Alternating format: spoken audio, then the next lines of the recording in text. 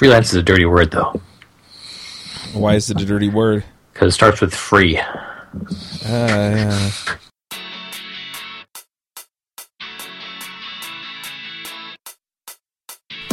This episode of iPhreaks is brought to you in part by Postcards. Postcards is the simplest way to allow user feedback from right inside your application. With just a simple gesture, anyone testing your app can send you a postcard containing a screenshot of the app and some notes. It's a great way to handle bug reports and feature requests from your client. It takes 5 minutes to set up, and the first 5 postcards each month are free. Get started today by visiting www.postcard.es. Or can you learn from designers at Amazon and Quora, developers at SoundCloud and Heroku, and entrepreneurs like Patrick Ambron from Brand Yourself. You can level up your design, dev, and promotion skills at Level Up Con, taking place October 8th and 9th in downtown Saratoga Springs, New York. Only 2 hours by train from New York City, this is the perfect place to enjoy early fall and Oktoberfest while you mingle with industry pioneers in a resort town in upstate New York. Get your ticket today at levelupcon.com. Space is extremely limited for this premium conference experience, so don't delay. Check out levelupcon.com now. Hey everybody, and welcome to episode 71 of the iPhreaks Show. This week on our panel we have James Zuber. Hello from Minneapolis. I'm Charles Max Wood from Salt Lake City, and this week we're going to be talking about freelancing. Wait, when did you move from DevChat TV? I left that town a while... No, I'm just kidding. I don't know. I'm trying to decide if that's a good intro or not, so maybe people can fill me in. Should I promote devchat.tv? Eventually all these shows are going to wind up on devchat.tv. Aha. Or should I just... I don't know. I have some other stuff in the works too, but I don't know how interesting they are to people on this particular show. Anyway, freelancing. Talking about freelancing. So you're a contract guy, right? Yeah, I've been an independent developer for a little over 5 years. And I have been for almost 5 years. So combined 10 years of independent development experience. That's wow. Right. Wow, that sounds really good when you say it that way. That's right. And that's pretty good for 2 people. Because a lot of people get into it, realize, oh, this is hard, and things go wrong, and they go back to getting full-time jobs. So if you can do it, string a few years together, you're doing pretty good. So why do you say it's hard? Because, some parts of it are hard, but some parts of it are really nice. I think it's difficult because, I was always an employee. Mm-hmm. They give you a cube, they give you a computer, they tell you what to work on, and you get good at doing that. And you step out of that where you're doing new things, and you have to develop a whole new skill set. And it's completely orthogonal to the development skill set. So you can program things, you can create classes and applications and websites and things like that. But that is, kind of almost a minor part of what needs to be done as kind of independent, because you're managing a whole lot of other things. Yeah, there are definitely some parts of it, where, like bookkeeping, not my favorite thing to do. And how do I track all this stuff so that I can make the most of my taxes? Not something that I necessarily am an expert in. Right, definitely. You kind of learn, do you set up a business? Do you not set up a business? What are the differences? Does it matter? Yeah, exactly. By the way, for answers to those questions, I highly recommend you go talk to an accountant. This is true. Yeah. But you should probably start a business. Yeah, probably. It's worked out for me well that way. And I think for the most part, if you are going to go freelance, you want to do that. I also want to point out that I talk about this a lot on the Freelancer show, so if you are interested in that, you can go check them out. And yeah, so I have a lot of advice, but what I'm really curious about is a little bit more along the lines of, so I'm a freelancer, but I do mostly web stuff and not mobile stuff. I don't know how much web stuff you've done. I'm wondering what the differences are. Sure. So I rarely call myself a freelancer. I don't like the term because it has free in it, and people expect things out of you for free, which doesn't work if you're trying to run a business. I do consultant or independent developer, just as a way to not necessarily differentiate myself, but to say, this is what I do. It's a business. It kind of sets a little higher expectation of what they can get out of me or what I'm hoping to provide. Paid Lancer. Paid Lancer. I am paid. First thing you do, you pay me. All right? Cost you money, Lancer. Yes, that's a little negative, but I like where you're going with it, so that's fine. Yeah, that's definitely... Some differences. So I haven't done a lot of web stuff. Like my HTML and JavaScript is passable, but not that great. I've done more back-end stuff.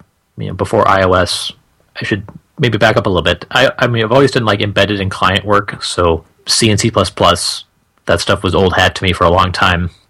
That eventually led me to doing more kind of Windows and .NET, more client applications from MFC to like Windows Forms.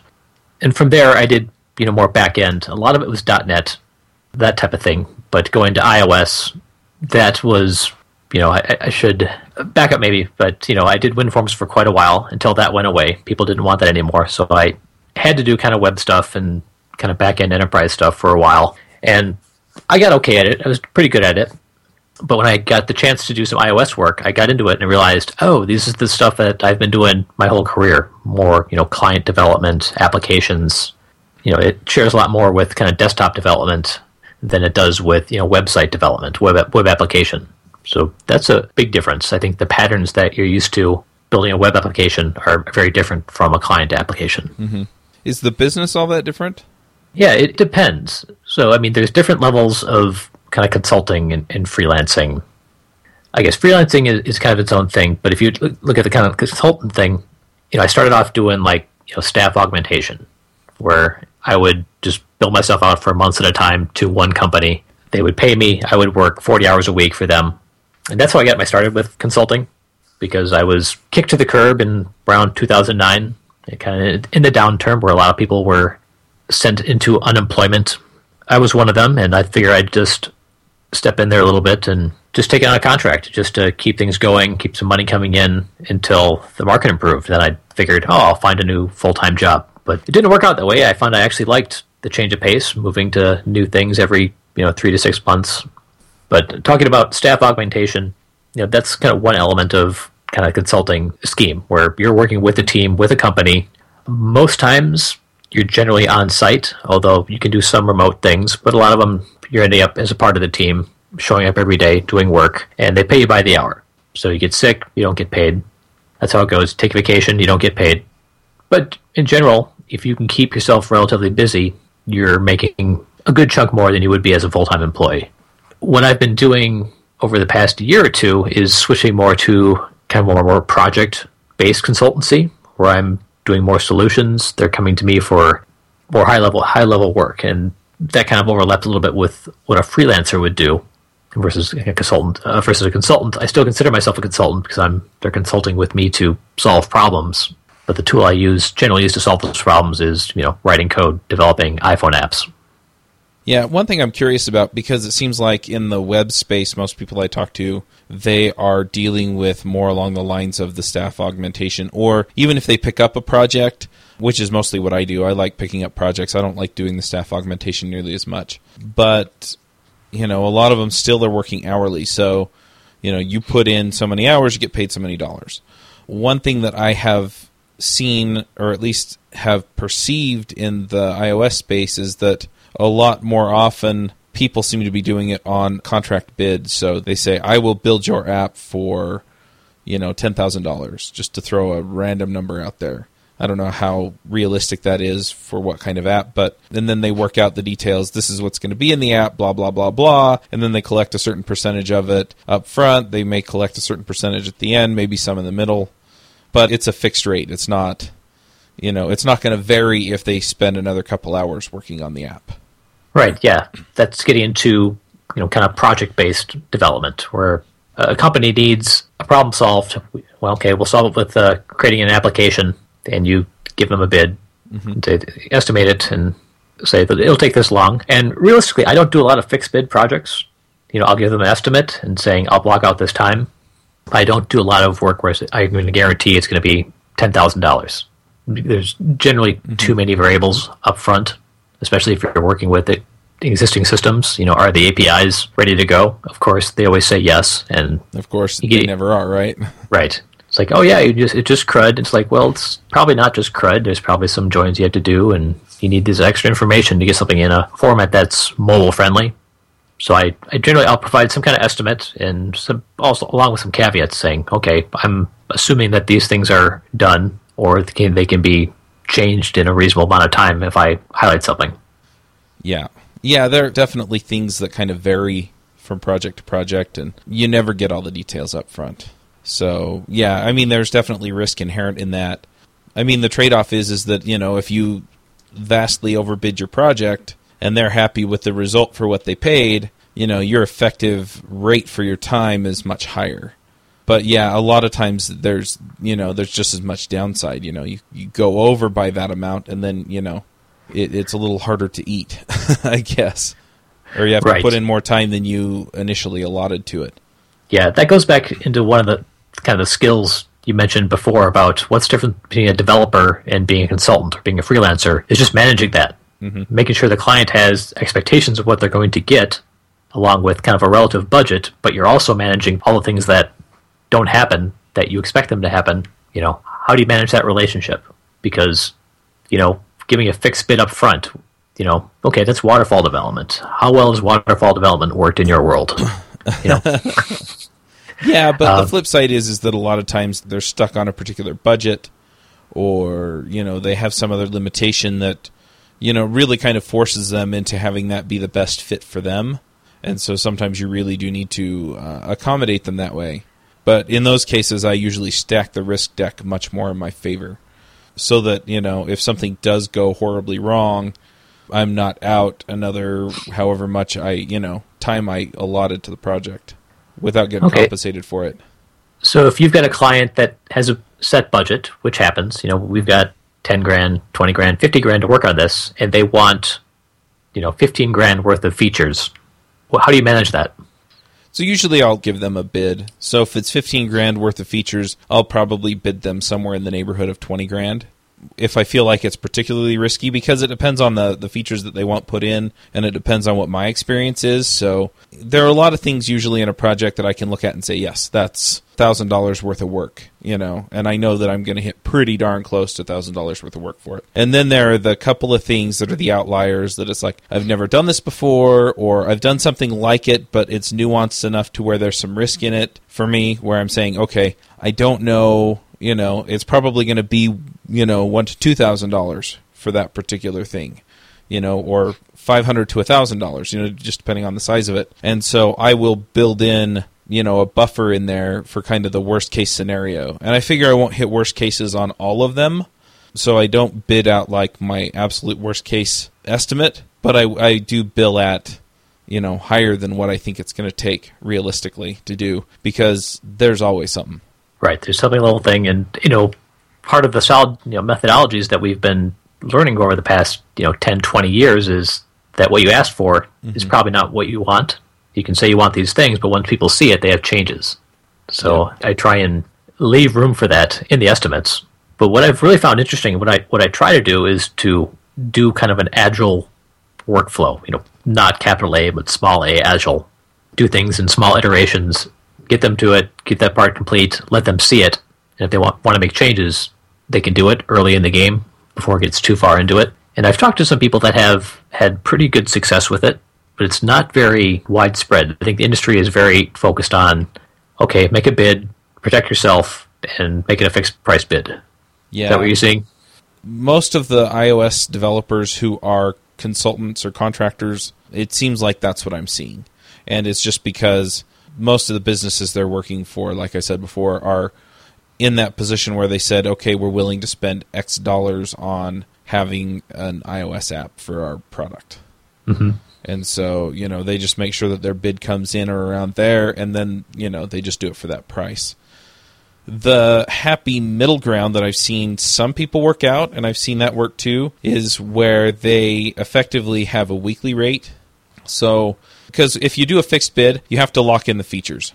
So you say, this is what I'm going to accomplish in great detail, so that, if you don't deliver everything they want, but you deliver everything in the statement of work, then you get paid.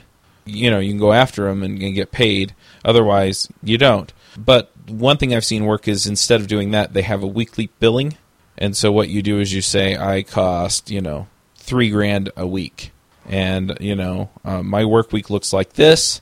You'll be the only client I'm working on for that week. And then you can be a little more agile about it, because at the end of the week, you sit down and you say, here's what I did this week, and then you can get feedback and you can tweak the requirements based on what you've learned over the last week building the project.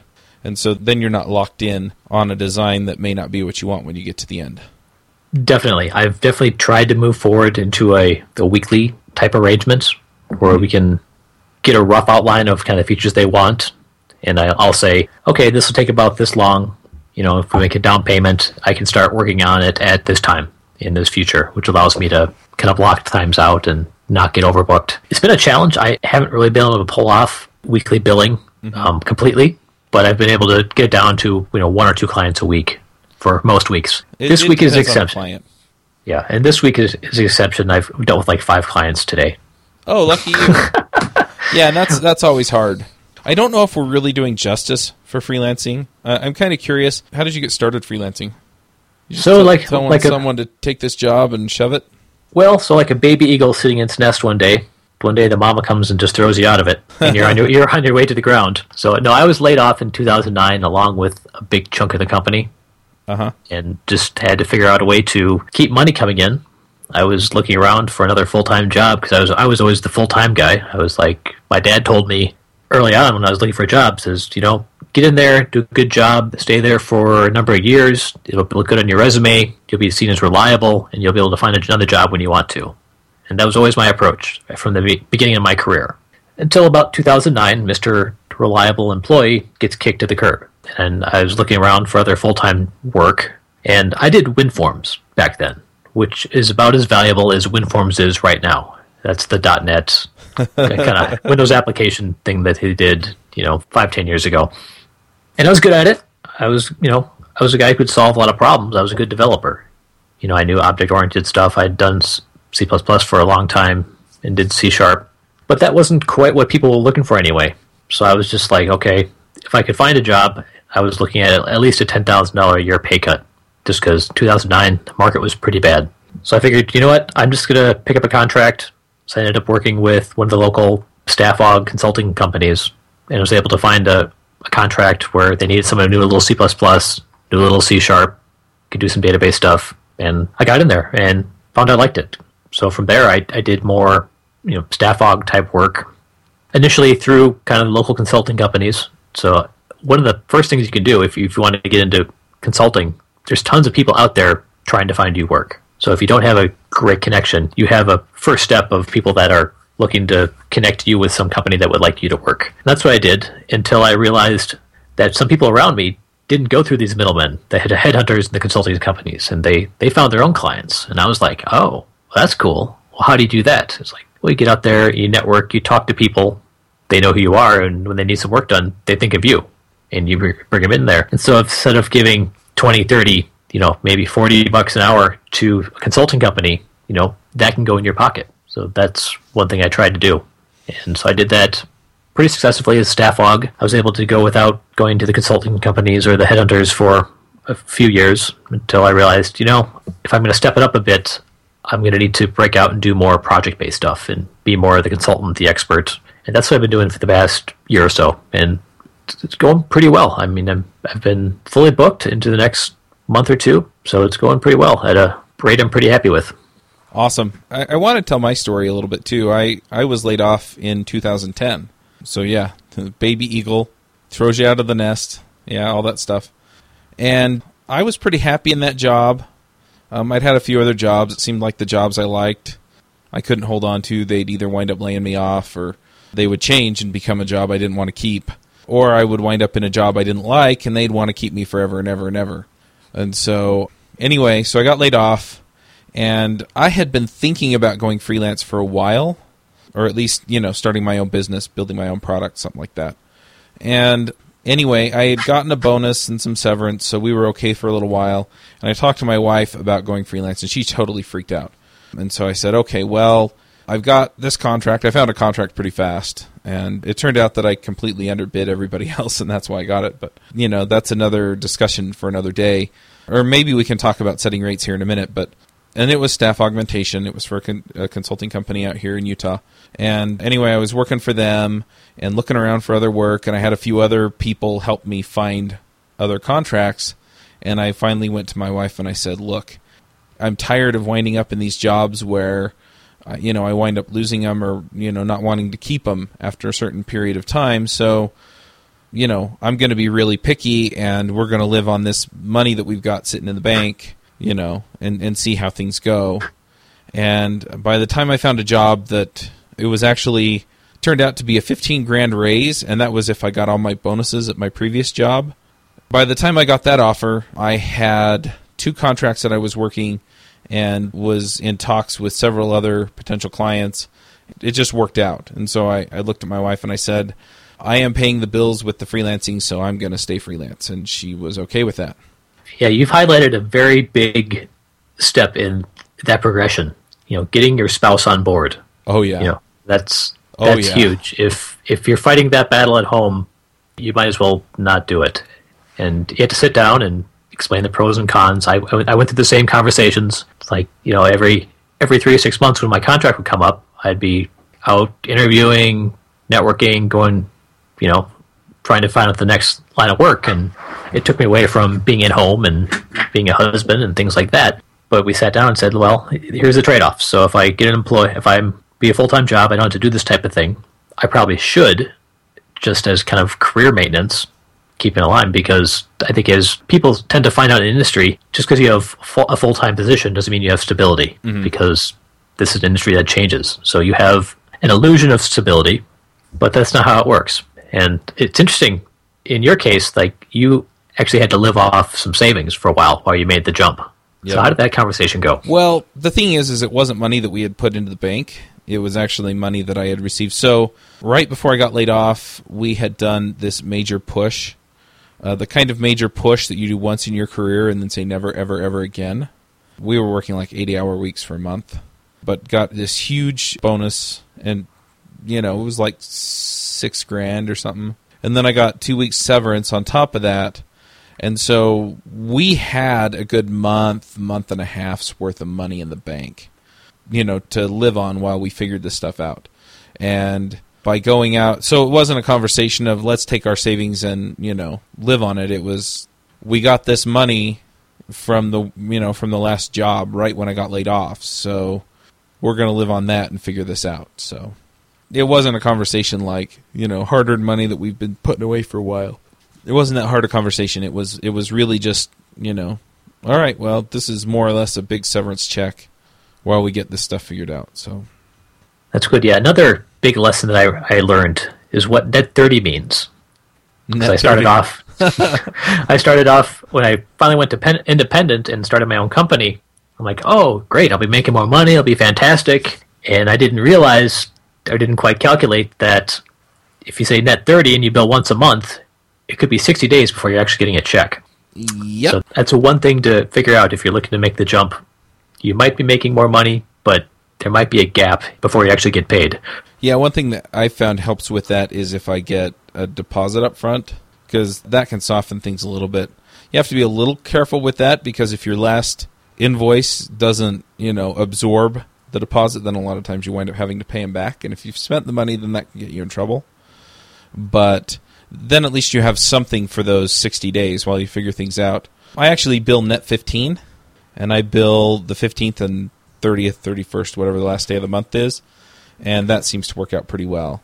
Though when I've been really looking at going to weekly billing where I actually bill for the week up front, and then so it's like, okay, you're going to buy another week. I've set aside so many weeks for you, and then I can just move people up in the queue if they say, no, I'm not going to buy the next week.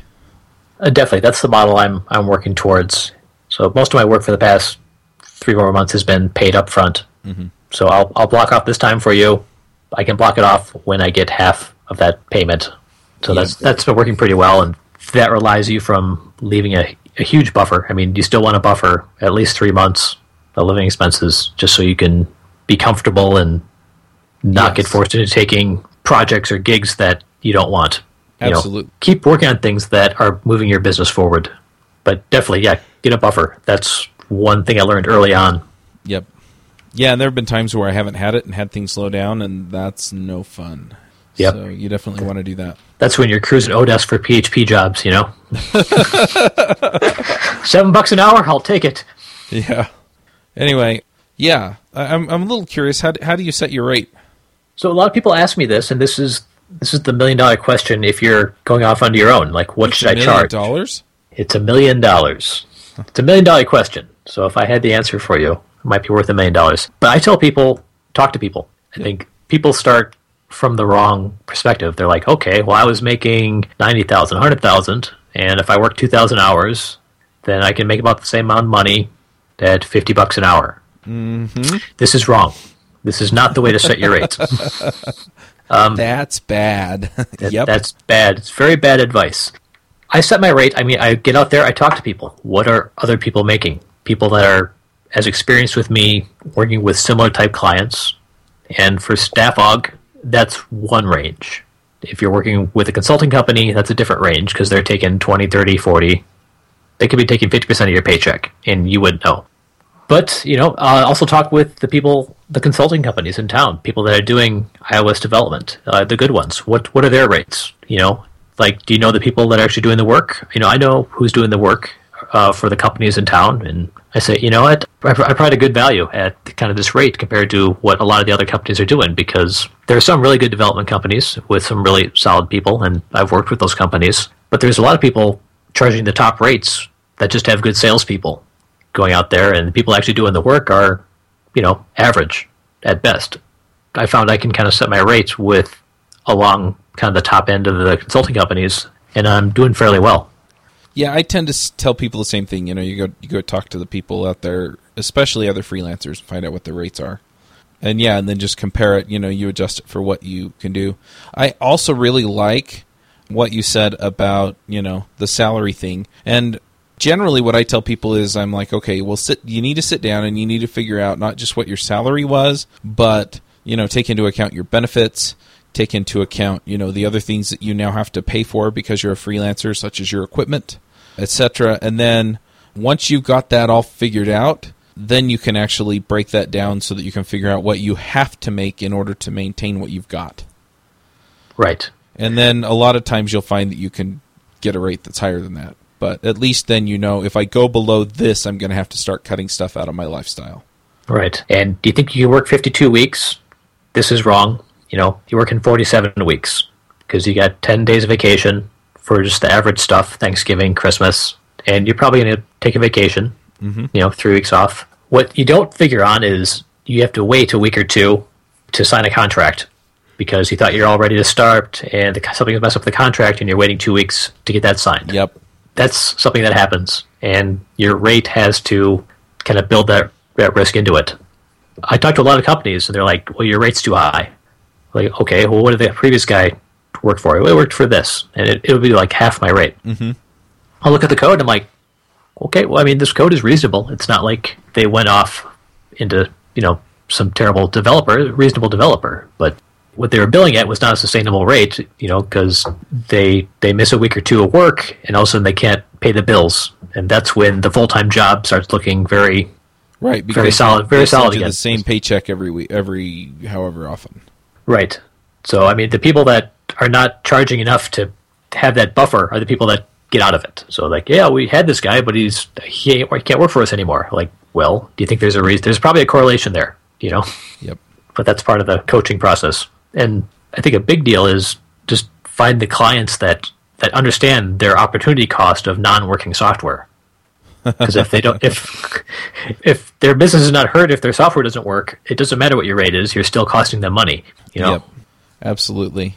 And one other thing that I really just have to, I say this all the time, but the most important thing you can do as a contractor is communicate. And if you're communicating your value well, if you're communicating what you got done, you're communicating why things are going to be late or why they're going to get done ahead of time, communicate, then a lot of times you can actually get around a lot of these things, at least during the contract. When you're actually doing the sales, and overcoming those objections, I mean, yeah, you have to either find companies that understand why it's worth it to pay you what you're asking for, or you have to help them understand that. And that's where the things that Jaim is talking about come in, have them really understand what it costs them to not have their software work.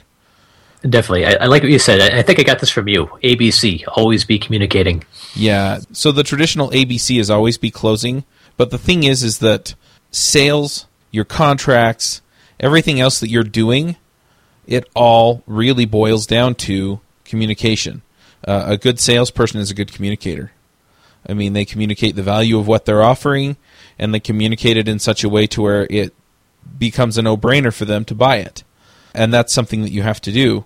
And this is something that I really want to address, and it's something that I address when I talk about freelancing, especially when I'm giving talks about freelancing, is that sales isn't about tricking somebody into giving you money for something, or selling them a lemon. A lot of times sales is associated with these people who talk really fast and, are really kind of oily, sleazy snake oil sales people. And the issue is that those people really, especially in this day and age where you can actually go and look them up on Google and find out if they're a scam, you can find out pretty darn fast that somebody is selling you garbage.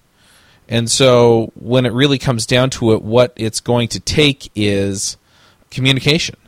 And so if you can sit down and you can clearly articulate, here's what I offer, here's what I do, here are the problems I solve, here's the solution you're going to get, here's why it makes sense for you, it won't matter so much what your price tag is, because as long as it's a reasonable return on investment for them, you can ask them for $100, $150, $200 an hour, or you can, $3,000 a week, $5,000 a week, as long as it's within that tolerance for them, and they see that the pain's going to go away, or the problem's going to be solved, or the solution's going to be built, they're fine. And so really what it comes down to is communication.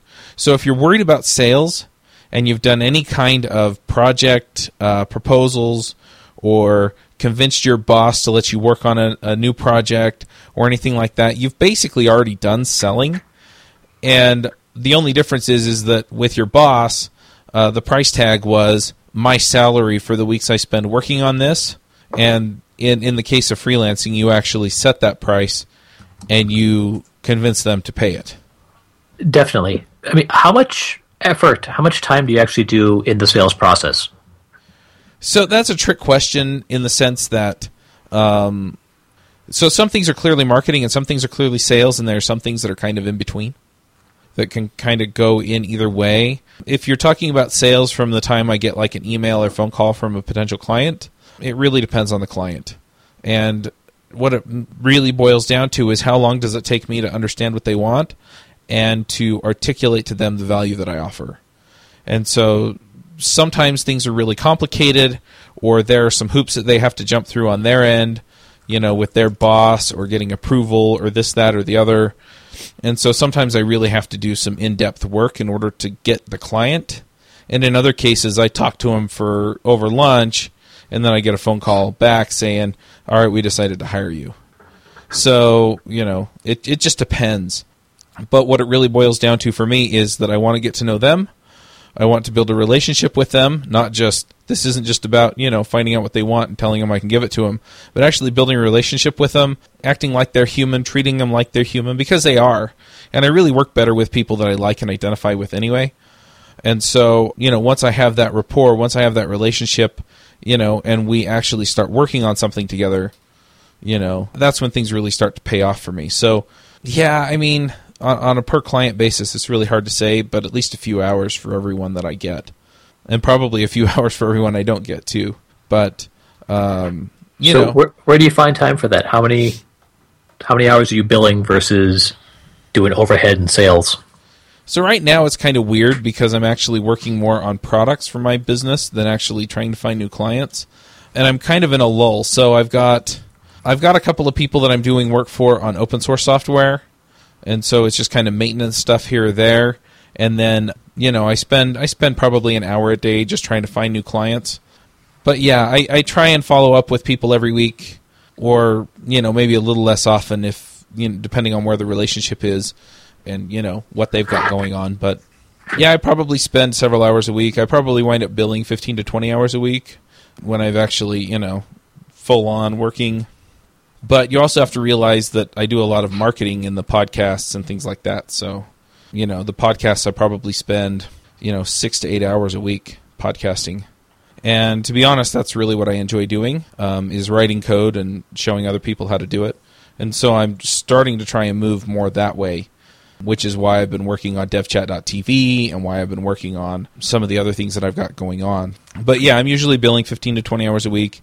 And then I've probably got 8 to 10 hours into marketing, and then I spend a couple hours every week doing all of the business stuff, the bookkeeping and this, that, and the other. And then, I try and spend about 4 or 5 hours on sales every week. So that's actually talking to prospects or, emailing old clients, potential clients, current clients that I've already identified. And then, I work on other things, so I'm working on the infrastructure for devchat.tv or working on other projects that I think are going to pay off one way or the other. And so, I spend a lot of time there. Yeah, you definitely highlighted one important point for freelancing, especially if you're moving beyond the staff aug thing. Don't figure you're going to work 40 hours a week. Yeah. There's too much overhead. And if I build in a full 8-hour day, the last thing I want to do is start writing emails, chatty emails and doing business type stuff. Mm-hmm. I'm fully booked at 30 hours a week. That's where I try to be. Past month or two, I've been over that, but I've also backed off on a lot of the more marketing and sales type things. But so far, I have enough inbound stuff that it's going fine. But I definitely, I don't want to work 40 hours a week or be billing 40 hours a week. Yeah. A lot of times you'll talk to a client, like, yep, we want you for 40 hours a week. You're like, well, hold on. Let's take a step back, because if you go to a full-time job and put in 40 hours, how much of that time is wasted generally? How much time are you actually doing actual real development work? I think most people... If you're being honest, half. Right. I mean, you got meetings which you have to go to, which take out your attention span for 2 to 3 hours, so that's wasted. But, I mean, if I'm really focused, I can get as much done in 5 to 6 hours as I was doing 8 hours. So, but that's one thing you have to figure your rate is you're probably not billing 40 hours a week. So make sure your rate is at a point where you can work less hours and still get stuff done. You have to clarify when I said half, what I meant by that was I've always been in a position in the companies that I've worked for, even as a developer, to where people were coming up to my desk a lot, asking questions and talking to you and stuff. This is one of the big pluses for me with freelancing, is like I shut my door, I turn off social media, and I don't get interrupted. But I get interrupted so often that, I was lucky if half of my time was really productive. That's pretty common. So I think as you become a freelancer or consultant, you can kind of use that to your advantage, up the rate, lower the hours, and still keep money coming in. Yep. But again, it's billable time plus whatever else it takes to keep your business running. I'm also curious, you said you have plenty of leads and stuff coming in. How do you find your clients? Is it mostly referrals at this point, or? Yeah, so I talked about, the lesson I learned getting to the staff aug thing, where people I knew were getting direct clients by just going out there and networking, knowing the developers in the community. So I've been doing that for years, going to meetups, user groups, things like that. So I've got a pretty good kind of network of just the local developers in different areas. So if they know someone who needs an iOS developer, a lot of times they get referred to me. That's one way. But I think a lot of it's turning business. People that know I do a good job, I've worked with them in different capacities and done a good job. Now they know I'm doing iOS stuff. They're like, oh, well, let's have Jaim work on this. And I think last year, when I kind of stepped away from the staff aug role, I made a point to reach out to kind of the better consulting shops, the dev shops around town, and say, hey, I'm here, I'm this person, I can do iOS development. And I had good conversations with most of the ones that I reached out to, just from a cold email.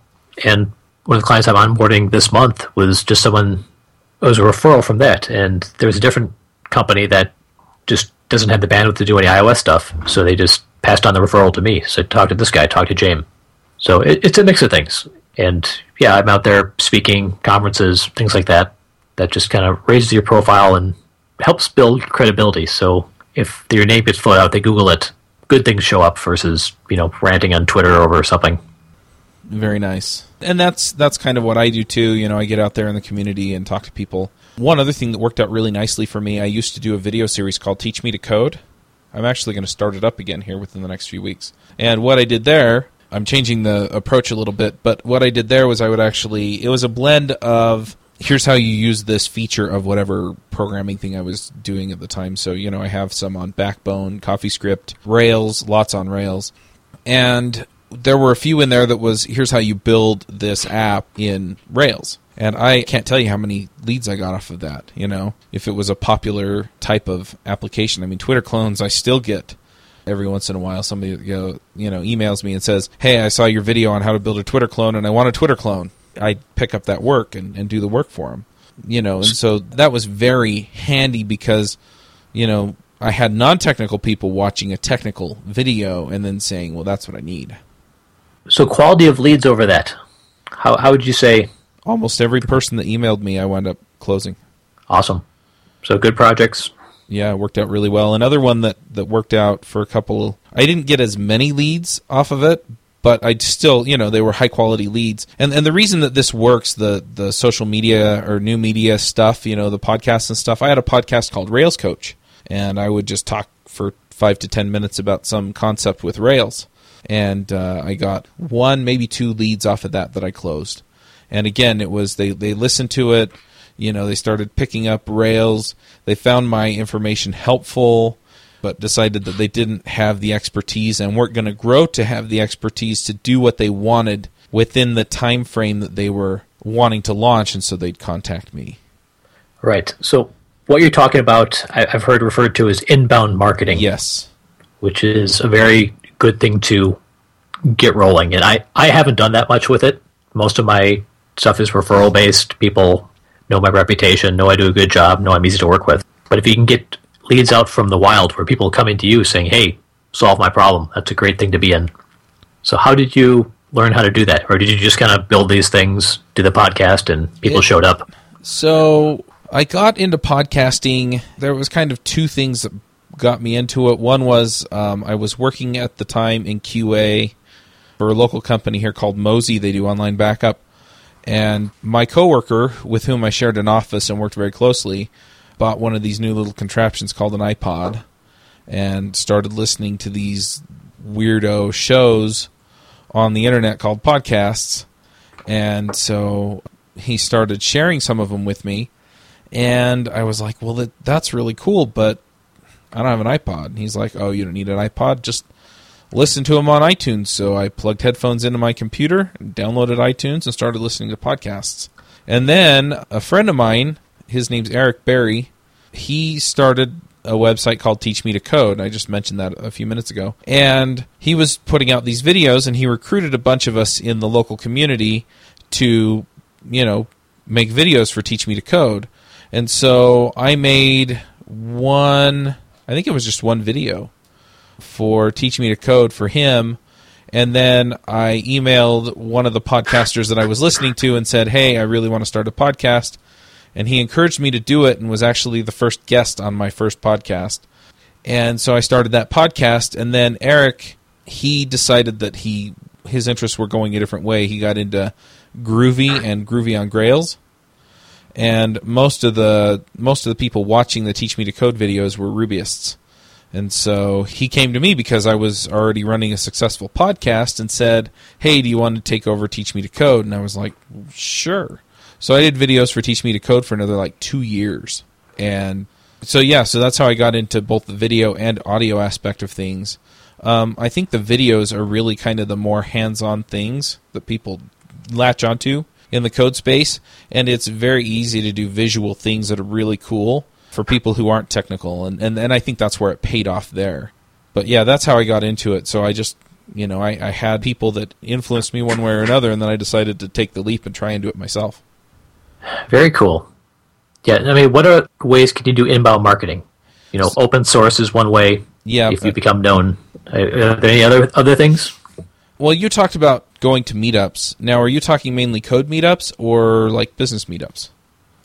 I started doing mainly code meetups. I think the first level of kind of developing your network, I would say meet other developers, people that are doing similar things. Start off with your iOS developers. Who are they? Those are great people to know. But also, who are the rest of the people? Who's doing the back-end stuff? Who's doing the Rails? Who's doing .NET? Who's doing the front end? Yep.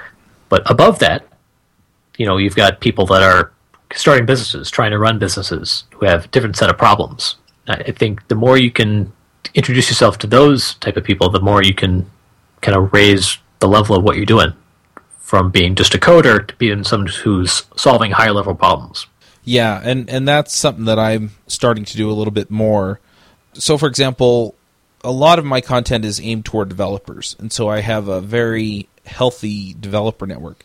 However, I really want to attract people who are starting their own business and doing business type things. And so I've actually been focused much more lately on aiming my inbound marketing stuff at business people.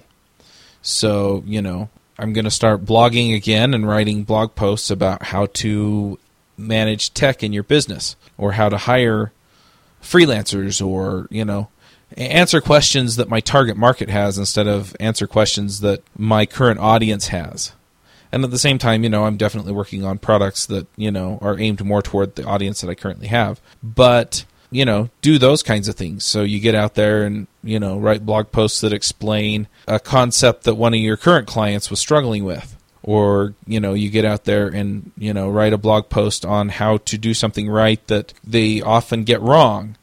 Or, if there's some big thing in the news, like, say, a whole bunch of famous people had their photos stolen off of their phone, just to pick something out of the air that may have happened recently, so you can write blog posts around that, and around web security and things like that, and just take advantage of that, so people are thinking about, okay, well, that service, I think the current theory is that it's iCloud, which is Apple. So if Apple can screw up their security, or, last year it was Adobe with the passwords, right? If Adobe can screw up their password stuff, then how do I protect my stuff? How do I protect my customers' information?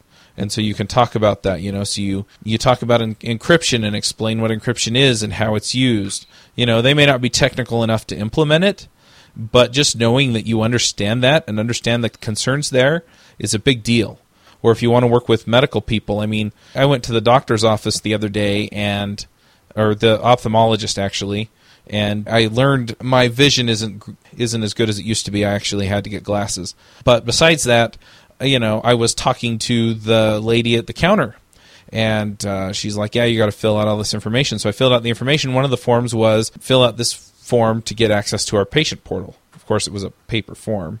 Write your password on this paper form. Yeah, that makes me feel good. Anyway, so I handed it back to her, and I said, so you have a patient portal? And she's like, yeah. I said, are you trying to meet meaningful use? And she looks up at me like, oh, you know a little about that, do you? A meaningful use is a standard that the government put out and is rewarding businesses that meet it and is fining businesses that don't. And so if you can talk to these technical concerns that they have, because meaningful use is specifically about them using technologies, medical practitioners using technology. And so if you can speak those languages, if you can talk about the concerns that they have, then a lot of times they'll come to you because you understand their problem already. So, this inbound marketing stuff, and the content marketing is what I usually hear it called, can really pay off for you if you can. Because it'll drive traffic in, for one thing. If people are out there Googling, meaningful use or, whatever, website, dentist or something, and you can handle that. You have a blog post that ranks for that, then you get them on your site. And then once they've poked around and read a little bit, and it's very obvious that, hey, this is a consultant site, and he actually builds systems like this, then you can solve that problem. Definitely. I think the people that are making very good money, probably twice what the standard dev shops are making, are people that have picked a niche and they own that niche. If you want a website for a dog groomer, you go to this person because they understand your business. That's an example from my friend Gypsy. But it illustrates, like, if you understand the medical industry and what they're trying to solve, then you're just you're that problem solver. So if finding a niche, things like that's a way that a lot of people who are doing very well with hourly rate are doing. Just have a niche, you own it, you're the person they go to. Yeah. Even if you want to just do general business stuff, you'll probably attract a few folks that are, but yeah, it pays off. It's easier to be targeted if you are doing your content in the space that they live in. And so if you have the niche, yeah, it's much easier to rank. It's much easier to get that attention. Anyway, are there any other aspects of this we should talk about before we get to the picks? I can think of a few, but I don't know if we really have time. I think there's a lot of stuff we can cover. I think this is a good part one. Awesome. So, maybe we'll do this again. In the meantime, if you want more information about freelancing, go over to freelancershow.com.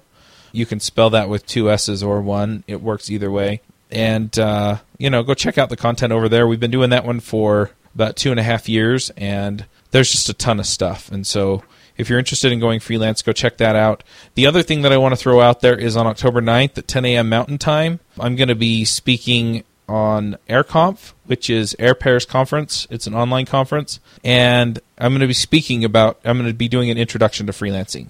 And I didn't want to just give that talk here because I wanted to hear what James' experience was. But I'll be doing that, and I'm happy to answer questions and things if you want to get a hold of me. And I'm pretty sure James is open to having you ask him questions too about freelancing. Definitely. All right, let's go ahead and do the picks. You have some picks? Sure. I'm going to share some resources that have really helped me get my brain around how to build a consulting business and how to kind of level up what we do, because we start off as developers, but the skill sets you need to work as an independent developer or freelancer can be quite a bit different. So one of the books that I've really liked is Flawless Consulting.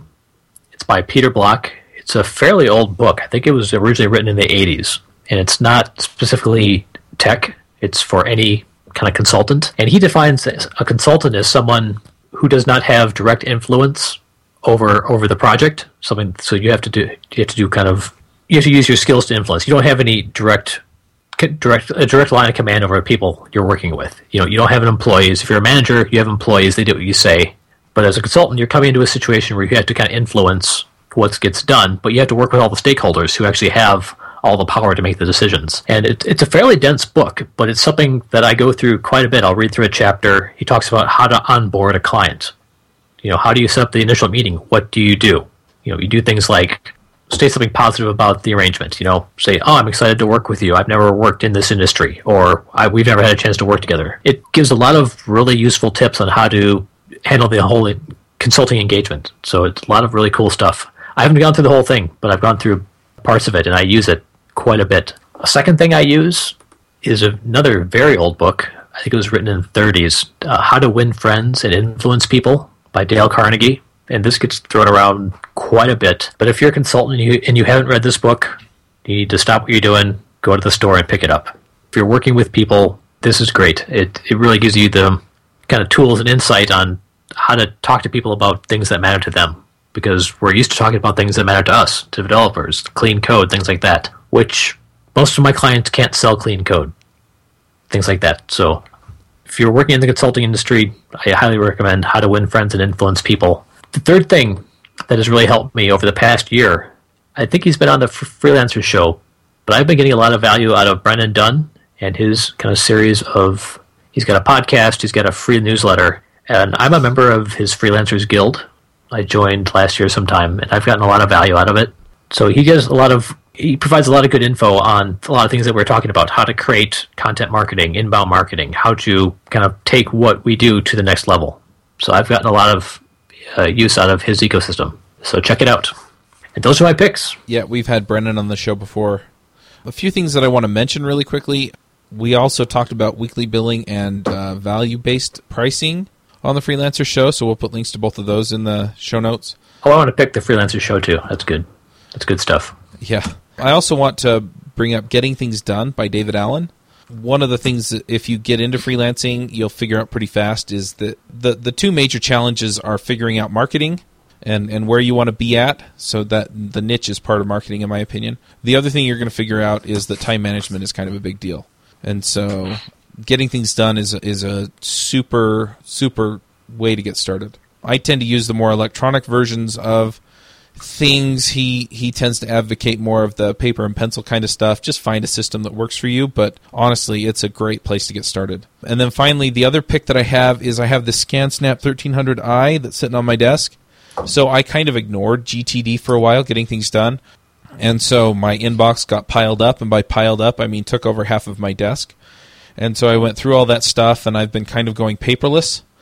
Anyway, so I've been scanning stuff into my computer, and this scanner is just awesome. The software actually allows you to scan stuff in and then pick where it goes. So I scan something, and then I reach over to my computer, and I click on the Dropbox icon because that's where I'm putting it.